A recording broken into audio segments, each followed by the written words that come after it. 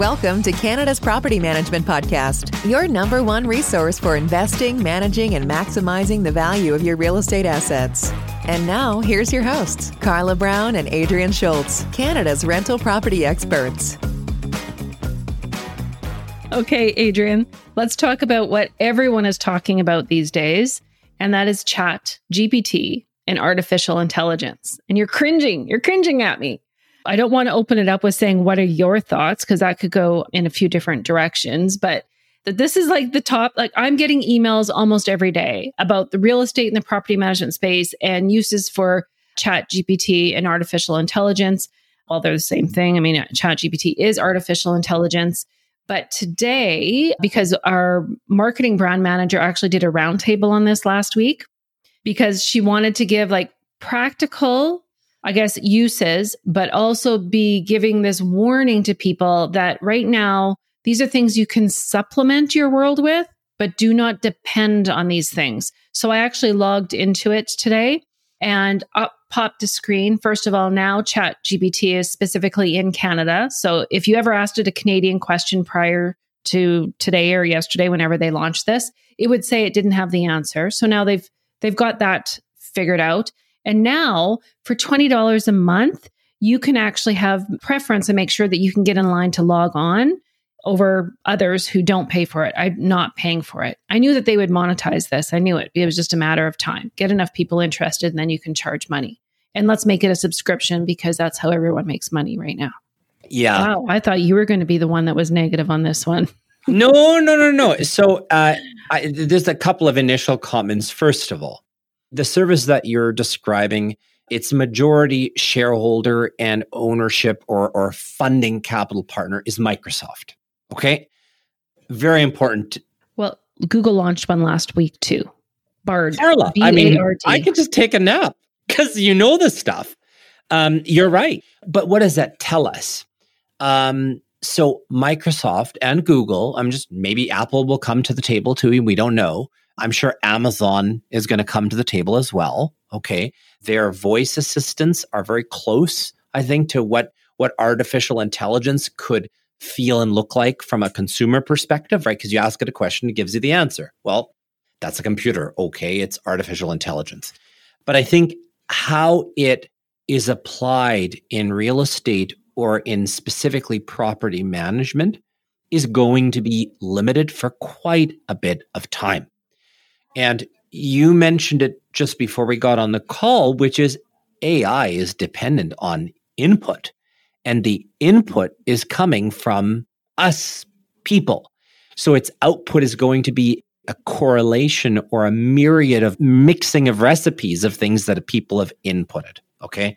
But back to the Microsoft, Google, potentially Apple, Amazon portion of owning these technologies.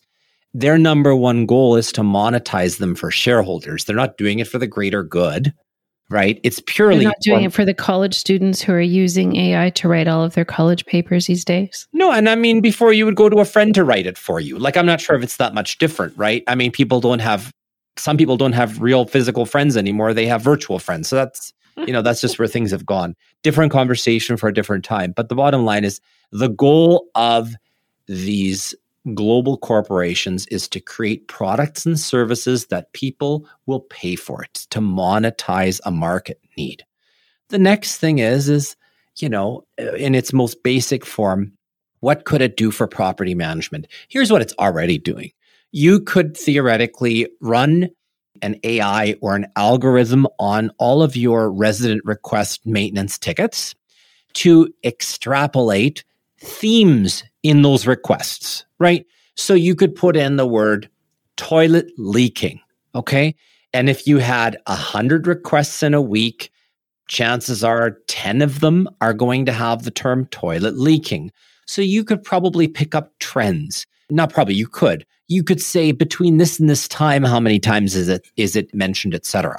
So I think there are some practical applications, but those have nothing to do with new AI technology. We've had that ability for 20 years, I think, at least. That ability to query a database and say, how many times is this showing up?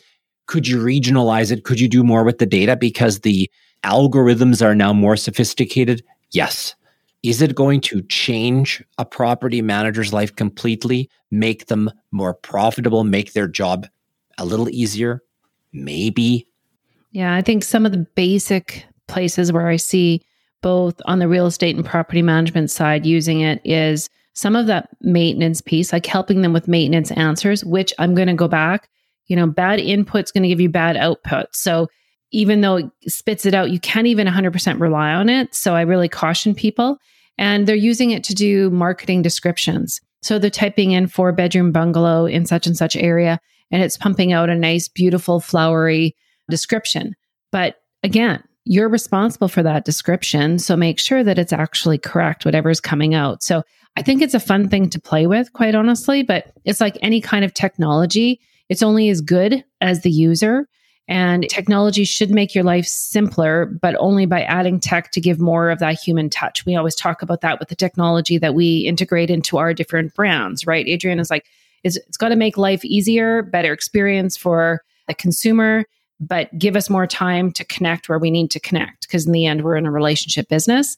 But I think it's really important to understand that people are like talking about this. This is all they're talking about. It is not going to replace life as we know it today, right? I'm reminded of this tool that we have in a couple of the Charlwood Pacific Group brands, and that's essentially an email ticketing system. And those systems have a knowledge base or commonly asked questions for which we have pre-written responses that we're not retyping the same thing. How do I change my password, etc. And I'm reminded of, as we were exploring how to be of best service to our network members, do they log into a portal and look things up themselves, right? Like, do they just use the tool? No, they still default to wanting to email someone to have assistance for help, right? Mm-hmm. And no matter how many mobile apps, online portals, dashboards, automatic this, automatic that we have tested and tried, etc., the end user still wants to pick up the phone and call to talk to someone, or send an email specifically asking someone for assistance on that said matter. And yes, can sometimes automated canned responses help augment and make it a better interaction? By all means, but you still have to have a person who has a personal touch and knowledge and understanding. And I know if I say this word, your head's going to pop off. Emotion? From you? Emotional intelligence, right? AI is not going to do that for quite some time. Will it ever? Even if it does, I think we're in a totally different world at that point, right?